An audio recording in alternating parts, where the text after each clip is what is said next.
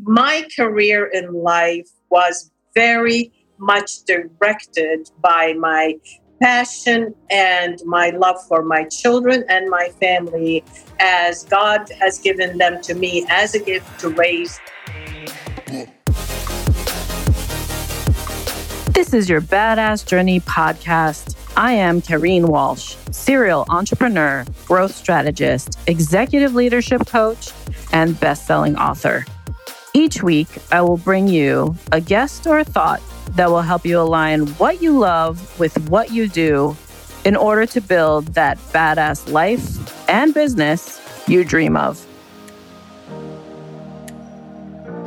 Welcome, everybody, to your Badass Journey podcast. Today, I have an extra special guest. And yep, you guessed it, because it's Mother's Day, I wanted to bring who I consider the OG of badassery, my mom, onto today's show.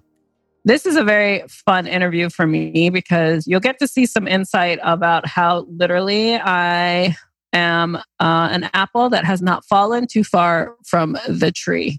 If any of you have had the pleasure of reading my book, Be a Badass, 6 Tools to Uplevel Your Life, I do share some of my journey, lessons learned, mindset shifts that went through being raised by my mom and how it has impacted and shaped my world. But truly wanted to shine a light on the relationship we have today and share it with all of you. What I love about our conversation today is that we talk about the CEO of the household role and how important it is to recognize what it really means to be a mom, and in her case, a single mom for many years of 3 very strong women that she raised us to be, and also make sure you take care of yourself along the way and go after the path that you're set to have while managing that household, the relationships you're in, and all the external things that happen to us every day. So I hope you enjoyed today's conversation. It was a real joy to have my mom on the show. And if it makes you laugh, if it creates any sort of inspiration, let us hear from you. Feel free to go ahead and snap a picture of listening to this podcast on whatever device you're listening on and post it on Instagram. Tag me at Kareen Z. Walsh and let me know what your takeaways are. Or even if you're willing to take 2 minutes and post a review, it really goes a long way for more listeners to have access to these conversations. And as always, I appreciate you listening. And I appreciate you subscribing and sharing this with your community.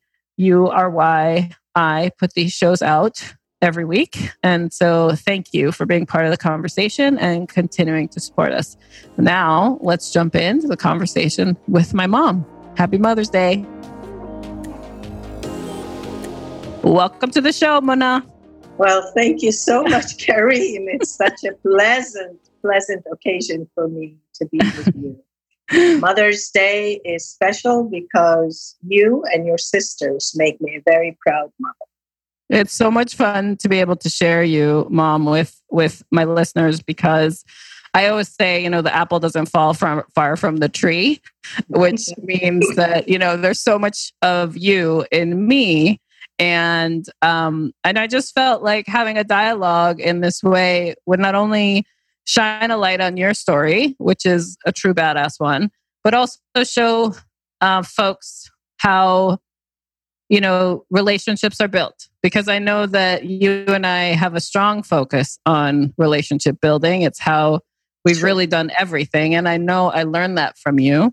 But before we get into the discussion, some of the questions I have, I want to ask a few short questions just to give listeners a little bit about your background. Okay? All right. Go for it. Cool. So, where were you born?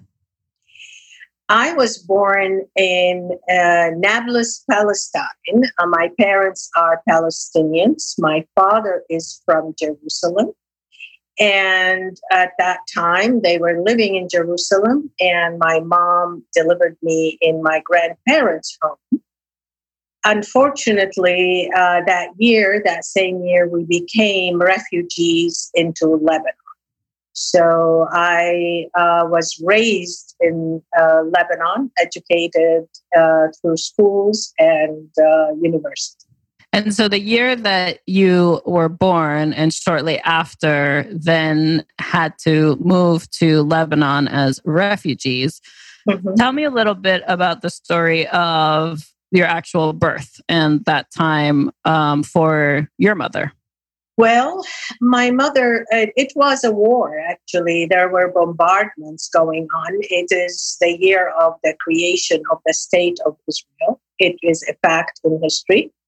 And I was born under bombardment, and her story is that she grabbed me and took me under the bed. So primal fear was innated in me through the incidents. And when I was 40 days old in Jerusalem, with my father being asked to leave peacefully, he packed us up and put us on a truck, my older sister and myself, and took the journey fearfully, I would say, courageously, through Jordan, into Syria, and into Lebanon. And the reason he went to Lebanon is he knew there was a school there that he used to teach in before 1945 as a teacher in the American Mission School. So one of the fortunate things for us is that my dad was able to find shelter, and we did not end up in a refugee camp per se.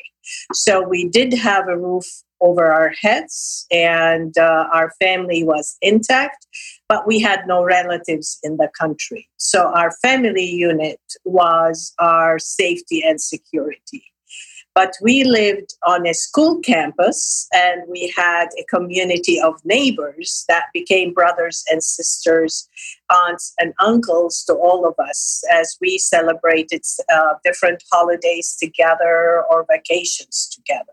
So that gave us a sense of extended community and gave us the openness and receptivity of any other that comes into our lives. One of the things, Karine, that I find very intriguing in my life is that I lived in the boys' school and crossed over to the girls' school over a bridge. So it gave me a very unique outlook on how girls are treated and where they end up, and how guys are treated and where they end up. And that gave me a very unique view into my own ambitions and life and what I wanted to accomplish. Yeah, I know one of the main things that you instilled in us growing up was to get an education. And tell us a little bit about how you pursued your education in order to find your path in success or achievement, that happened for you, because it was different. It is definitely different, especially your generation, and as well as in the country you're living in, how boys were treated different than girls. And it's True. Really still a relevant topic today, even across the world. True. But I would love to hear your version of how you navigated education for yourself.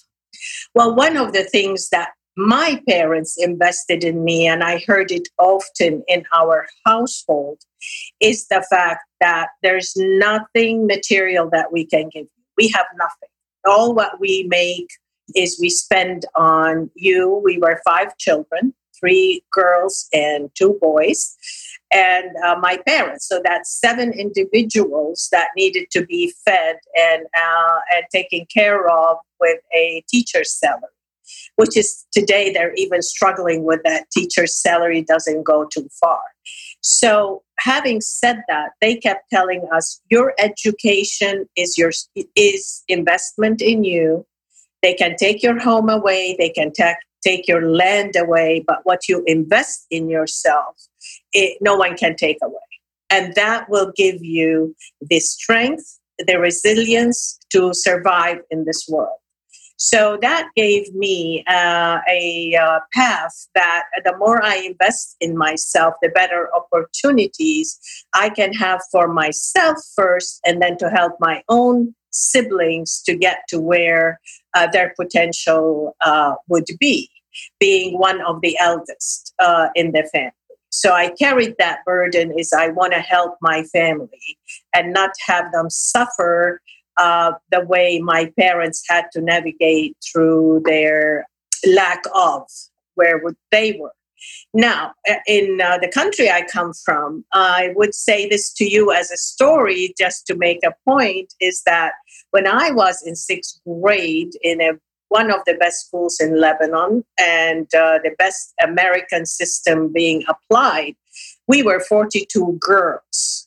And the girls, by the time we graduated, which is 12th grade, we were only 13 girls. The rest were married off. And many of them, it's just to them and the culture we were living in, is that if they could read and write and have enough education, they marry them off, and then the husband will take care of them. And they do not need to consider any other path like in business or in any other career. Well, I was very determined that I was not going to be one of those, that I was going to get my education, and that no matter which way I was challenged, and of course I had faith at the time, so I prayed a lot that God would open opportunities in front of me. And I took risks, calculated risks. I skipped 2 classes, so by the time I graduated high school, I was 16 years old, which is young, considering all the other factors I just mentioned. But I took my own responsibility. My parents, although they wanted me to stay home and be a teacher or a secretary, I totally went against their wishes, and I was like a salmon going against the current, trying to get my higher education. Would you like me to go into the scholarship? Yeah. So what I just want to point out is, the determination at such a young age. And one of the things, even related to my story and how we came to the US and you were pregnant with me at that time, it's interesting as you're sharing your story of how your parents ingrained into you, like everything we have could be gone tomorrow. So like get your education, go after what it is you want, and created a drive within you. I know I totally have that myself. And it's really cool to see the generational pass down of that energy and how you go after it. So I just wanted to point that out because that's part of that apple doesn't fall far from the tree. It's like, I'm really appreciative that lesson was passed down from your parents to you and from you to me through that generational line. And also the fact that as a young girl and exceeding in education and really being driven to graduate by 16, I mean, that is a young age to be exploring what's next. So yes, tell us about how you then pursued college. Well, living in a boys' school, as I said earlier, gave me an outlook on men being sent to colleges and then to places in the workforce that was in leadership all the time. And from a young girl, I had leadership traits that I couldn't explain to myself. It was innate that people were attracted to the things that I am interested in or I've created, and they want to join in or follow my path. So when I decided that I wanted to go to college, there was no money. There was no sustenance from my parents. They said, we can't send you. We have 4 other mouths to feed at home and we don't have savings. So what are you going to do about it? Well, I took a very different route that most people would not even consider is at that time alone. I took a taxi and then a car and then another bus and another taxi and made myself from Sidon, which many people might know as the biblical Sidon in Lebanon, and took myself up to Beirut, which is the capital where the universities were, and took another transportation to college and sat in front of the registrar of that college. I said, I want to come here. What must I do to come and be part of this college? And she looked at me and she ended up to be I don't know, circumstances, or there are no coincidences, that she knew my parents through her brother in the school where I was learning. So she called my mother and told her, do you know that your daughter is sitting here in front of me? And my mother was shocked that I was already sitting there and trying to get my application in. That was the kind of determination. And I was like a horse with the blinders on, just looking to go in that direction. There is no distraction for me. I was so determined that step by step, I'm going to get there. And they gave me full tuition. And then I asked my aunt, I asked my parents, I collected for room and board. The first year, first semester, I was on the dean's list. I was surprised by that. But that also gave me an input that maybe I can accomplish more. And being those who were helping me said, we can't do it anymore. Someone told me that the American embassy has a scholarship that it gives to 2 Lebanese. And being by that time, we had the Lebanese identity. They said, go apply there and see what happens. So I did. I did apply to USAID and took a summer job at the American University Hospital to collect money to pay if I don't make it. So, and my mother kept calling me, said, come home. You can't be this. You can't do that. Come back home. And I wouldn't listen. I was so determined. Now, my persistence was also backed up by faith. I must admit that, because I did receive a call, the first call, Corinne, and this is a story, I don't know if I've told you, is I received the first call and say, you did not get the scholarship. And I was so brokenhearted. They gave it to 2 others because they had connections, and I had none. I was just pulling myself up with my bootstrings. So I called my mother and I just poured my heart out to her. And for the first time, I felt like my mother heard my broken heart, but she couldn't do anything about it. So she said, again, come home. So I said, no, I'm going to pay my deposit. I'm going back to the college that I am in. And I worked 3 jobs. I'm getting my education. The next day, I went and paid my savings that I collected that summer and was determined that I'm going to, in the fall, be there. The third day, I get a call from the same officer who called me and said I did not get it. And these were his words, Carrie. I don't know who you know. I don't know who your connections are, but I got from the highest authority above me to give you the scholarship. In the history of this scholarship for 25 years, we've never given it to 3 people. Your name is added in pencil. And my immediate response is, don't make fun of me. Don't ridicule me. He said, Muna, you are invited to a meeting on Monday to meet the other 2 candidates that got the scholarship. I sat down disbelieving. I called my mother, who was the only one I talked to about my predicament. And I said, who did you talk to? Who do you know? She said, this lady called me yesterday who was our old neighbor and asked about you. And I told her your story because it was fresh in my mind. And it turned out this lady is the sister of one of the deputies, member of parliament running for election in our district. And because I was turning 18, he wanted my vote. So, so here I am, so she told her my story and my frustration. It happened that evening. He was the guest of honor at the American ambassador's residence and was seated at his right hand. So the member of parliament shared my story with the ambassador. The ambassador Friday morning came back to work and said, hey, you guys, what is $5,000 in your budget? If this girl is so dying to have her education, give her the scholarship. And that's how I got my scholarship for 3 years. They picked my major. I did not pick it up. I said, anything you give me the scholarship in, I will study. because my TOEFL and entrance exam was arts and sciences. I could major in anything I wanted. It was business administration.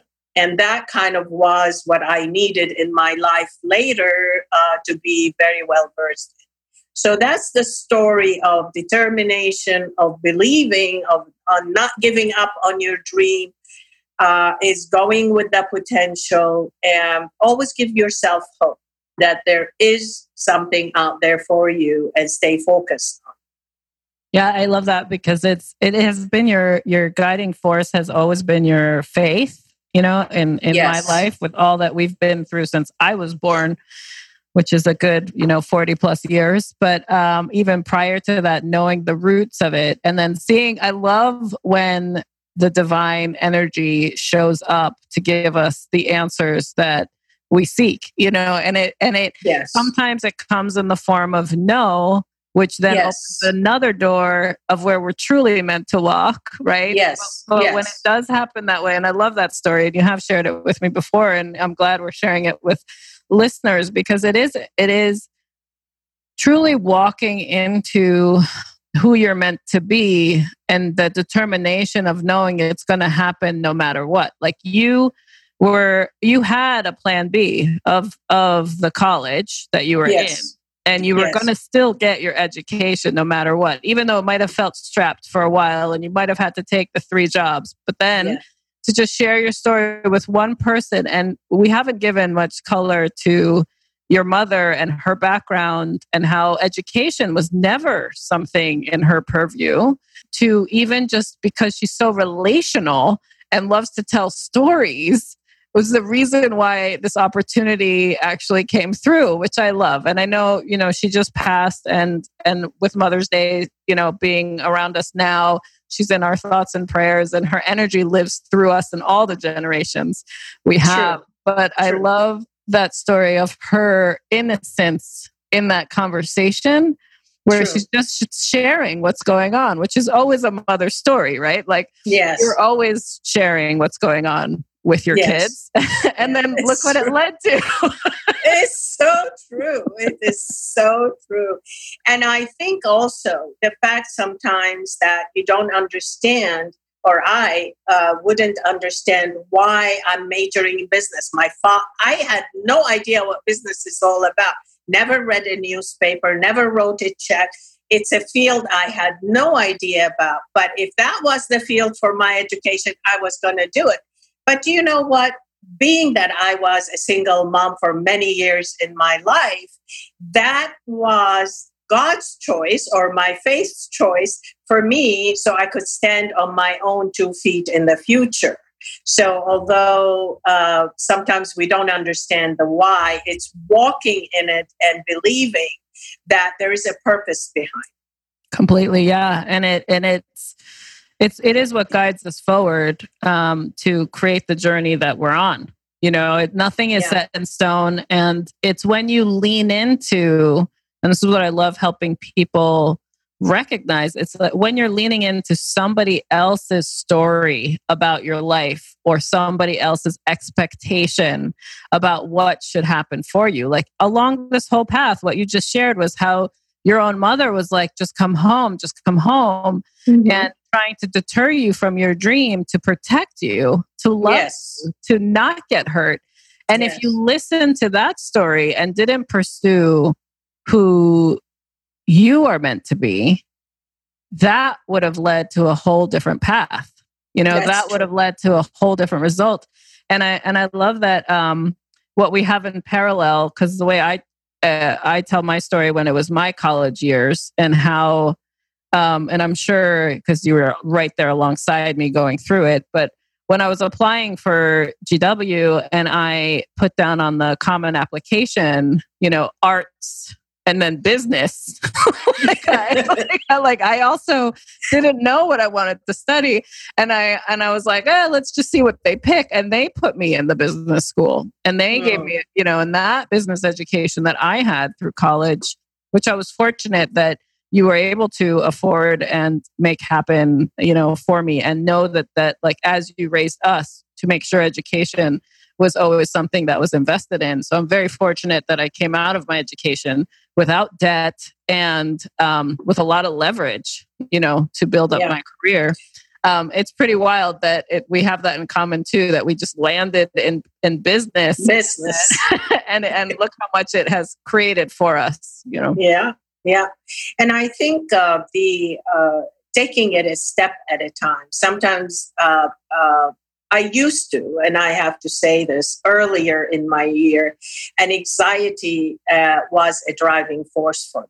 The fear of failure was a drive for me. In my years, as I matured and I had my children, came to the United States, which is another story how we ended up in the United States. For me, it had given me tools. I had to work in acquiring tools in how to navigate through the humongous maybe task in front of me and break it down so it becomes manageable, and then prioritize through that what would bring me to the place where I need to be. So be able to not to overwhelm myself. Yeah, overwhelm definitely creates a lot of anxiety in most people. And I do talk about it a lot in my practice as well. And having the tools to see the big picture. So as a feminine energy, right? Like as women and predominantly feminine energy wise, we always are looking at the whole because we're about bringing the tribe together, making sure our family is protected, making sure that everybody is fed. It's a very feminine energy. And then the business structure generally and the how we do things is the masculine energy that we bring to the table. It's that task breakdown that you just talked about. It's the blinders. When you had the blinders on, that's the vision you want to go after. And having that integration in order to succeed, it negates the fear because now you have the tools and now you have the vision, and now you're also being authentic to yourself, but then also learning in the process. So let's jump into when you did come to the States, because that's when I was born. And you are the mark of a very historic moment. Yeah. So let's talk about that historic moment, not just my birth, but all the other things that happened. Okay. Where do you want, Well, so when did, obviously I know we'll fast forward through college, and then you were engaged and you married my father. And then an opportunity showed up to come to the US. So let's go at that point. When what came to the decision of actually coming to the US? Okay. And also sharing, I would say would be really great to share is, what did you appreciate about that opportunity to come to the US? And is there still anything that you question? What would it be, or what could it have been if you did not come to the US? Well, it's a good question, Karine, because I did not want to come to the US, to say honestly. I had my community in Lebanon. I was content in the success we had over there. We were living comfortably, a beautiful apartment, expecting a baby. Was a very, very good lifestyle, and I did not want to uproot that because I was uprooted. It took me over 10 years to start to feel I belong in a community. In my youth, the childhood affects a lot of the decisions, I think, also, whether it's not meant, the parents, as you said, very graciously, they want to protect, they want to love, etc. But their circumstances from the perception of the children is totally different. They receive it in their own world in a different way. I was a recipient of a lot of discrimination, a lot of alienation because of my Palestinian heritage and being a refugee. Now, that was also a force in giving my children stability, give my children roots. But I married a man who was very ambitious, and his company at that time, business-wise, so it lucrative for us being educated, both of us in the American system, to come to the United States and establish a subsidiary for them. So I didn't want to do it. He wanted to do it. He offered me a trip to the United States as a possibility. So I will be convinced. I went back unconvinced with New York City. It was too overwhelming for me to think I'm going to raise two girls in that environment. I didn't have the tools. I needed safety and security, which was high in my needs to be met. Yep. Then I was offered the opportunity to write a contract to put in it everything and anything that would give me that safety and security that I was looking for. So I put a Rolls Royce of a contract out there, hoping that, and I did challenge, I said, if they take one item out, that's our marker that we're not going. So a house, a housekeeper, a car, a driver, a fully furnished home, vacations back to the country because it was a 3-year contract, all the medical insurance expenses. This is how much we want net, and the gross will be whatever the tax is going to be. So I tried to do the impossible, being educated and knowing what the American system is all.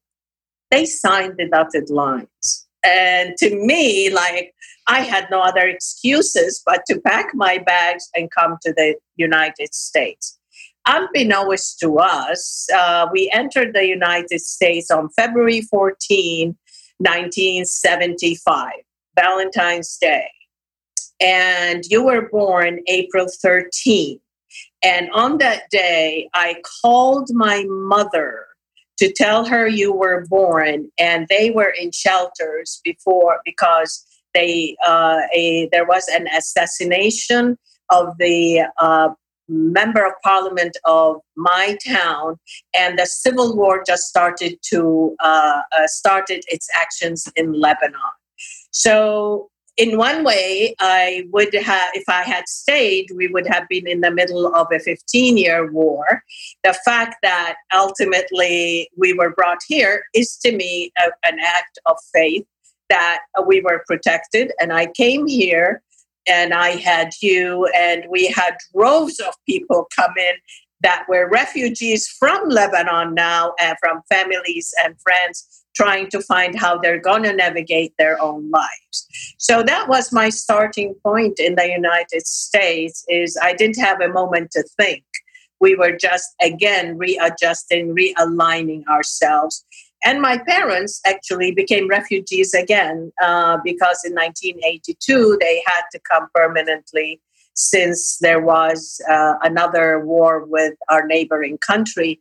So that was not safe for them. My siblings came, and they all, my younger brothers got educated here, and our life as a family unit with the extended uncles and aunts were around you girls. So I guess what I was looking for to stay in Lebanon was provided for me here in the United States. Yeah, and you became the hub, like of pass through. You know, everyone who came to find some refuge from the Civil War over many years, really, like stopped through our house. And I remember that as a young child, I love the image of me just running around with my hands up because I loved getting the hugs and being held and, you know, just dancing and, you know, that spirit of me, because we always had people around. And I don't know, those listening, if you've ever been exposed to the true partying nature of the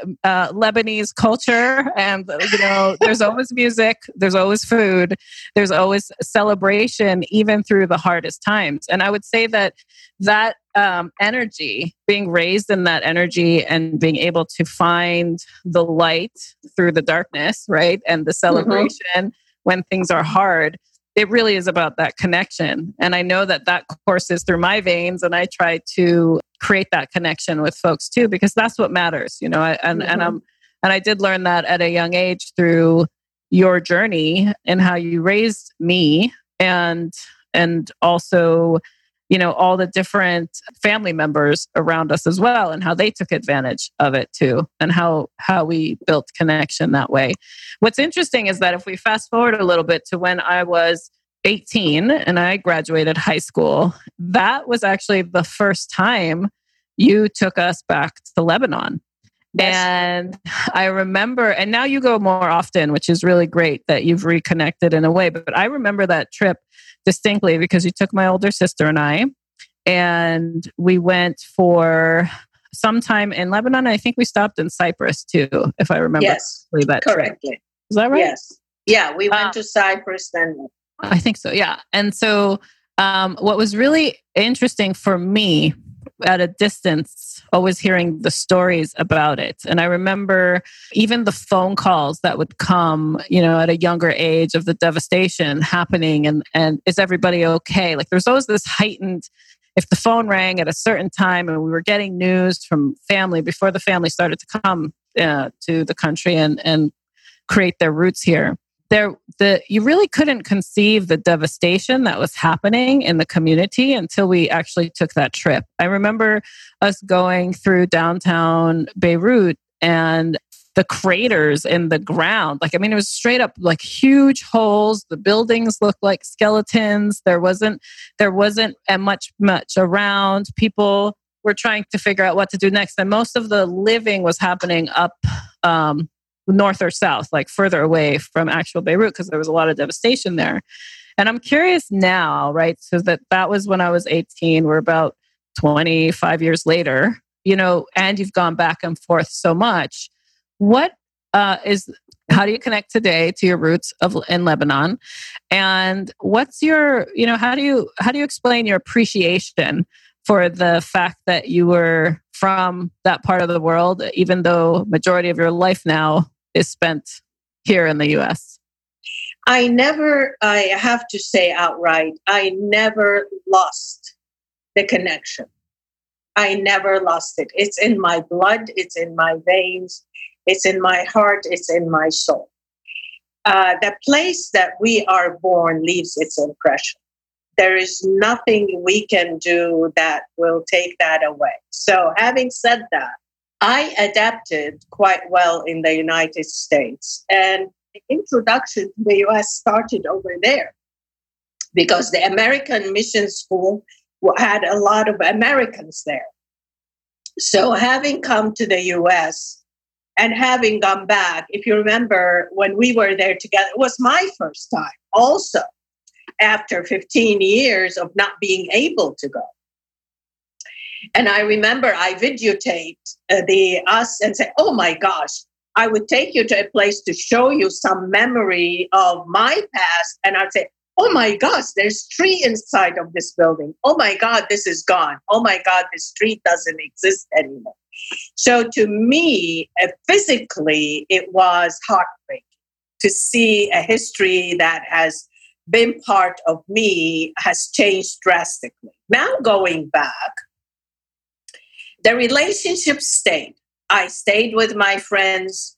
I had made more friends here than I would have dreamt about from Lebanon, from Palestine, from the Middle East.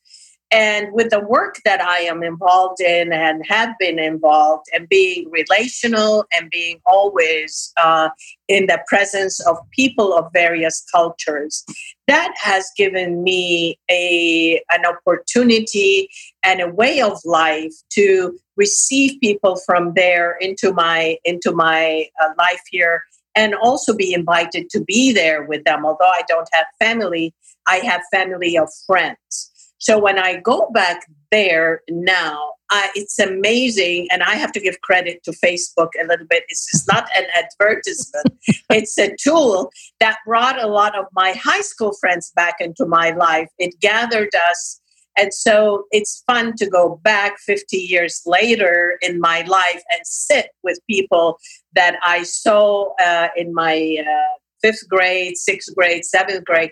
And it's like we've never left. So I think going back is giving back as well. I go back there and see how I can help, I can serve, I can, be a bridge builder between us here and us there. So tell us a little bit about the work you do and how, as you navigated raising us as three very independent women as your daughters, leveraging all the skills that you brought to the table and us learning our own path. And then you had to explore on your own, once it became empty nesting, right? And we got to a certain phase of no longer being home. What was that path like for you and that journey of what was next? Well, I made decisions. I made decisions when I was married that this is going to be a partnership, and I have a certain responsibilities and a role to fulfill. When I had my daughters, that became a priority in my life. So I have a value system that I follow, and it has always been, and I would give that to my dad. My dad has lived his life, but didn't speak a lot, but I watched his choices. And my father put God first in his life. He was a man of faith himself. And then he put his family second. Then the third was the community, and fourth was making money. So position and possession were not a driving force for him. They would be an outcome of the value system he had carried. So that value system I implemented in my life. And so by faith, which we discussed, is a driving force in my life. And then putting my family second. So I was aware, even after my divorce, and you were young at the time, you were just in your formative years, I was determined that I'm not going to uproot you. These were the driving values for me. I'm not going to uproot you. You're going to stay in the same school you were. I'm going to fulfill my dream for my children to the best of my ability. Now, having defined these as my driving force, I decided to stay single. I decided that I'm going to adapt my business or whatever I do in life to give that a role as a mother, nurturer, a homemaker, and a guide to my three children as my priority. So I managed my career, which is in various ways relational, in networking, in fundraising, in all of these as projects. So I could be flexible to be available to my kids, and I make my own schedule. So I kept that open-ended for myself. Having said that, the second determination for me is that I was not going to tell my kids, this is a boy's role and this is a girl's role. I don't think you girls have heard from me. You cannot do this because you're a girl. Never. And whatever you wanted to do, I tried to give you the opportunity to try it out. So I wanted to make sure that all your potential has been challenged. And then you can pick and choose what you want. So when you chose colleges, the parameters were Boston to Washington, because I wanted to be able to raise my family who are still at home, be able to visit and have you come home. And we had the best colleges that you could apply for. So that was the only parameter I put on you. I never directed your careers or what you should educate. I said, I'll pay for your education because I want you to be free afterwards to pursue your. That's the only gift I can give you as inheritance. I used to say that. Yeah. And that was my commitment. So my career in life was very much directed by my passion and my love for my children and my family, as God has given them to me as a gift to raise as independent, fulfilled adults, contributors to this society, and be fulfilled by what they do. So that was my driving force up till I was empty nested. When I was empty nested, my intention was to move to New York City. We were living in suburbs in Westchester. And everyone said, you've got to go into the corporate world because of my leadership traits and my ability to network and coach people in many different ways. But the choice came through also circumstances and relationships and people. I was invited to come to Washington, D.C. to attend a prayer breakfast called the National Prayer Breakfast. Now, I'm mentioning this because it's a networking community. And it's known in the United States as well as around the world, but I knew nothing about it.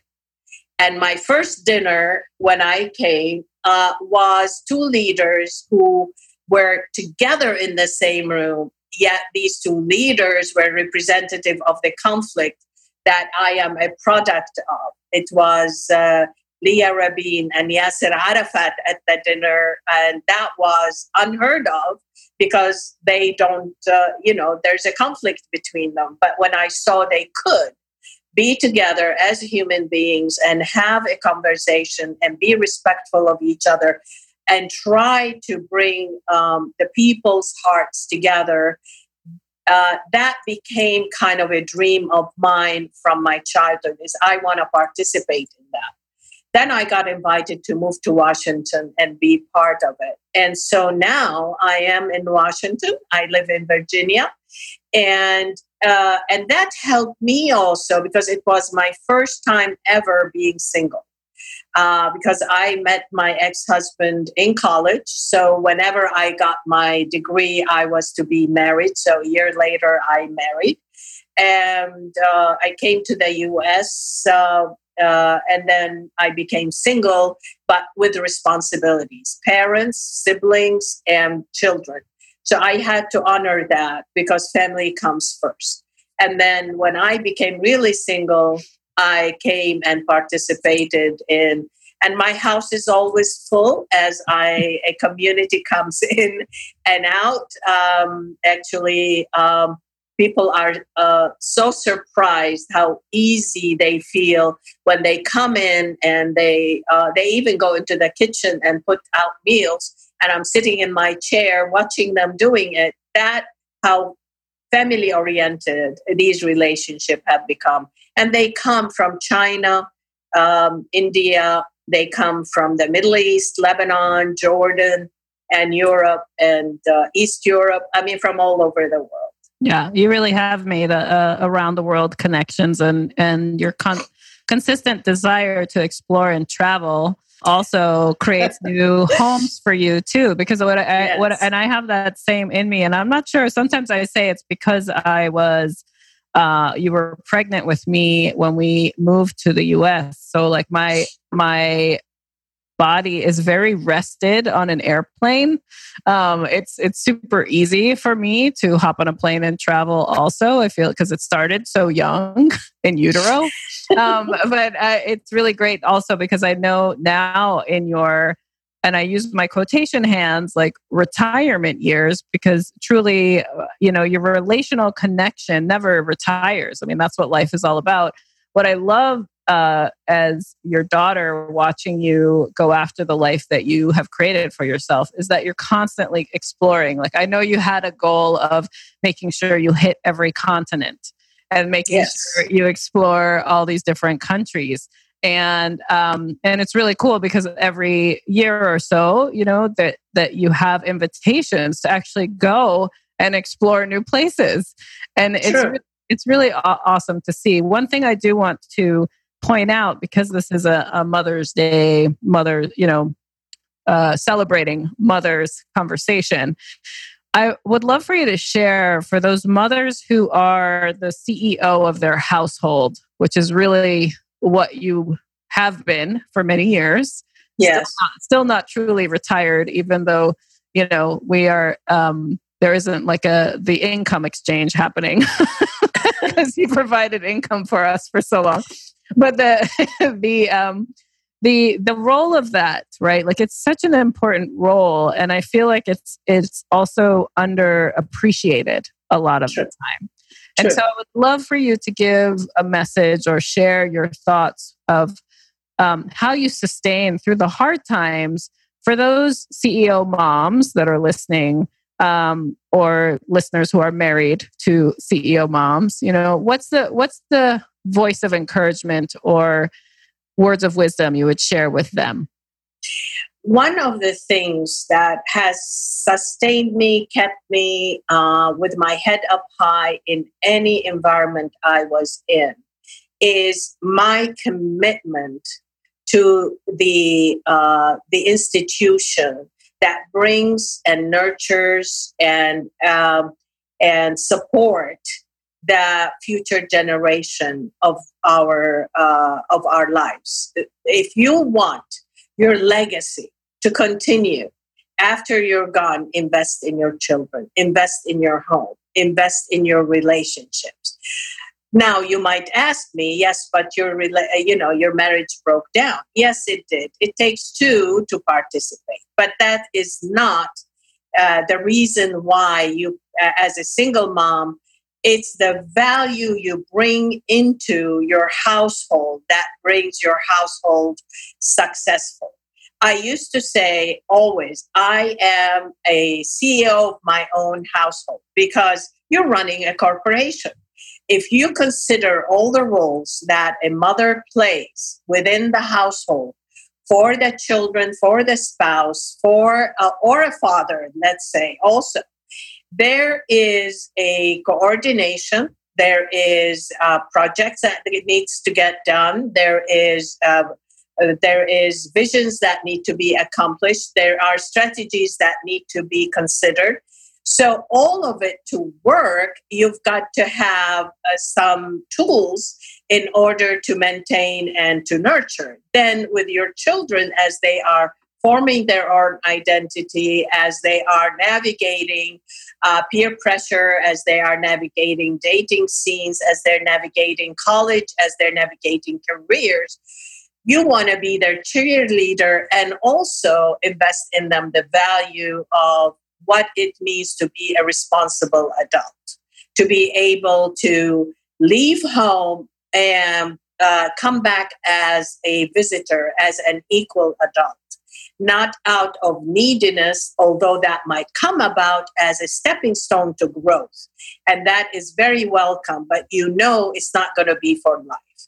So having had that in me, I remember, Kareem, when I was married and business people would come, or I'd go to a conference and I'm the spouse and everybody's handing that business card, and that's their identity, is the business card and the title they have. And they come to me, and out of fun, I would say, I'm a homemaker.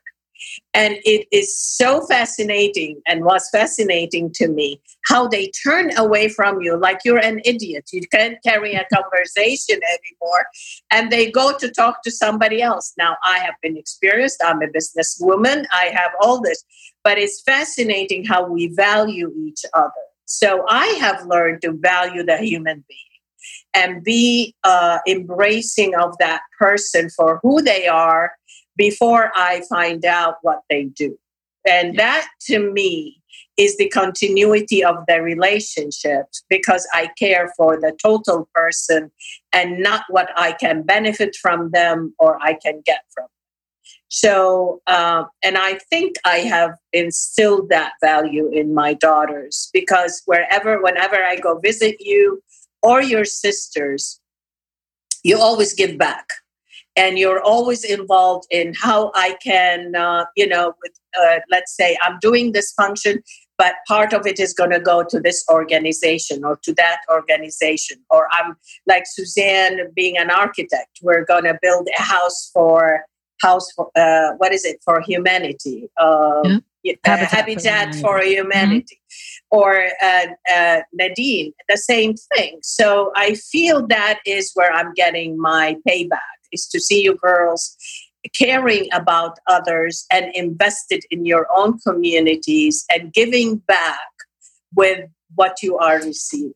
Yeah, I mean, being that the last book I launched is Lead with Value, it is really to share that structure that has been ingrained in us for so long. It's like, not only understanding what your core values are, but how to create that conversational exchange so that that's what matters when you're trying to create connection or you're trying to grow together. It's not about, accomplishments. That gives you credibility. But if you really want to have a true connection, the value system does matter and definitely has a ripple effect when you're consistent about it.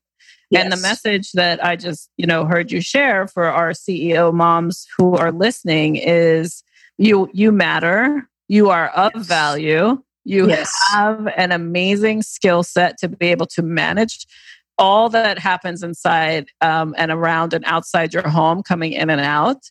And it is totally your path.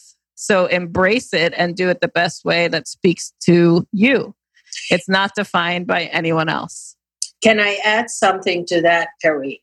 One thing I made sure for myself is keep investing in myself as well. It doesn't mean you neglect yourself in order to do the other. I stayed doing exercise. I stayed caring about how I look. I stayed being education on subjects. I kept investing in me for the future because my kids, I knew, will leave me one day and I need to be prepared. So I kept my skill set being sharpened even when I was at home with the kids. So this is important, I think, in encouraging those CEOs who are at home. You will be moved from CEO to advisory board when they go to college. And once you are on the advisory board, you will become a CEO of some business or passion that you have that you make into a business. So that transition becomes much easier if you don't forget yourself. I love that. That's great advice. Is there anything that you, looking in hindsight, would say you'd want to do differently or would have tried or even maybe said to yourself from what you know today to a past version of yourself? Well, good question. I've said many times I wouldn't be the person I am today if I had not gone through what I have gone through.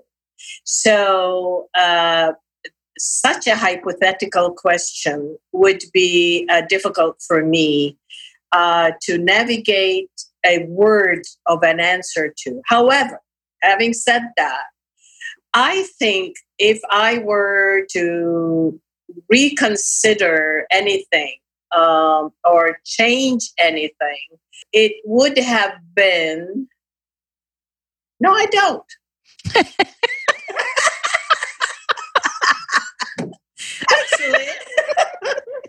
Actually, I will stick with mine. All right. Then we'll stick with it. That's awesome. I mean, that's great because that means that you lived an authentic life for you. It's not about, and this wasn't a regrets question. It was like sometimes we come on the other side of something and we just have a different perspective, to advise on that version of ourselves, Yes, but which means I've learned a lesson. Yeah, that's true. So failure to me is always a lesson to make my path and myself better, or be aware not to fall into that trap again. So self-realization and self-knowledge and self-love gives me and empowers me then to be able to help others in how they hold. I always tell them, I'm holding a mirror so you can see yourself, not only how I'm seeing you, but I want you to look at yourself and where you have reached because of that. So my failures are many. I have regrets maybe and I wish I was a perfect mother. I wish I was always, understanding what my children's brains and how they're working. I wish I had limitless ability to be perfect, which is not real. And so when I go down that valley, I will call it I should have done this with Karine. I should have done that with Nadine or with Suzanne. And I see them struggling. And maybe if I have changed this, they might not have been, considering this. But I love the people they are today. And then I forgive myself. So that is another tool I encourage the CEOs of their household is to learn to forgive themselves, because there's no perfection in this world. And that forgiveness gives you a better heart, a better soul to embrace the imperfection that you see around you in your children. I love that. I think it's great advice. And learning the forgiveness practice definitely helped me exponentially grow and really appreciate every moment, every lesson, every phase, as we go through life. And so I love that reminder. We are coming to the close of our show today. And so I just want to thank you so much for sharing yourself with my listeners, but obviously being such a pivotal person in my life and helping me really come to stand into who I am, and also the continuous support and encouragement with all that I'm doing. As a mom, I love you and appreciate you. And I really do think you're what I call the OG badass that I know. And I feel like truly it's indescribable to get to a point in your adult life to appreciate the roller coaster of being raised in this household. but truly, for those of you listening, to find the space to get to this type of dialogue with your parents. It is something that really brings self-awareness and connection in a way that, it's worth it. So it's part of the journey. It's part of the badass journey, and you should go for it. So I like to end my episodes, Mom, with one final question. Yes. And so that question is, what do you define, or how do you define the characteristics of a badass? Well, I think the immediate is loving yourself.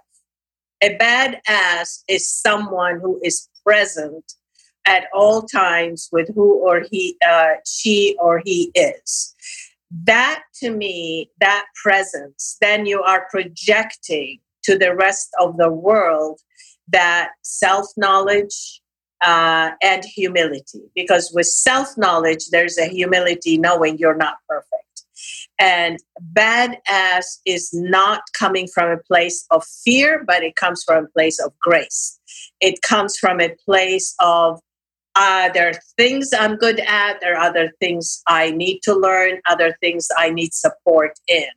And if that is the possibility of engaging all these sides within yourself and projecting that to the people around you, whether they're a spouse, children, or business, I think that in itself brings a ton of feedback of productivity, of success, because you are leaning to where your weakness is towards those who have that strength, and then you are giving your strength away to those who need your in their place, not weakness as such, but need support in. Yeah. So for me, that would be how I would define is from the within to the without engagement, and be able to ask questions about yourself and how are you appearing to the other, because sometimes your intentions are good, your heart is good, but you told me several times, Kareen,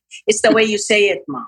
Yeah. And I don't hear myself, but it's the way you receive me because of the way I said it. So I need to also hear it and ask you, how should I, and learn better way of communicating. And may I just say one thing? What I appreciate about you specifically, Kareen, is your willingness to come and talk about it. I remember there were times when you kept things to yourself and I kept egging you on. Tell me in words. But you took a risk. A calculated risk. You came and stayed here and said, Mom, we need to figure this out. I need to get your truth on these, and I want to give you my truth.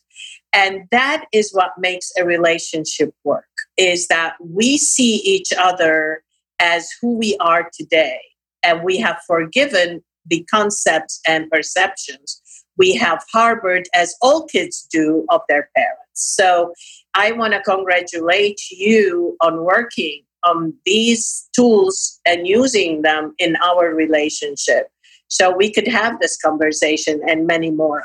I appreciate that. And it has been an awesome journey. And my favorite thing about this whole conversation is how many times you said badass. Only because growing up, we could never say the word ass. It was always a but, not an ass. So just another little win for me in this moment is that I made my mom say ass many times. Anyway, thank you everybody for listening today. And thank you so much. Sorry, listeners. It's all good. Thanks for being listening today, and thanks for being part of the show, Mom. And I will be seeing you in the next episode. Thank you, everybody. Thank you for joining me today. Before you move on to the next episode, please post a review or share this episode with someone you think would appreciate it. Your feedback and support mean everything to me. For more information, check out yourbadassjourney.com or KareenWalsh.com. I truly believe everyone is capable of living a badass life. Thank you for listening.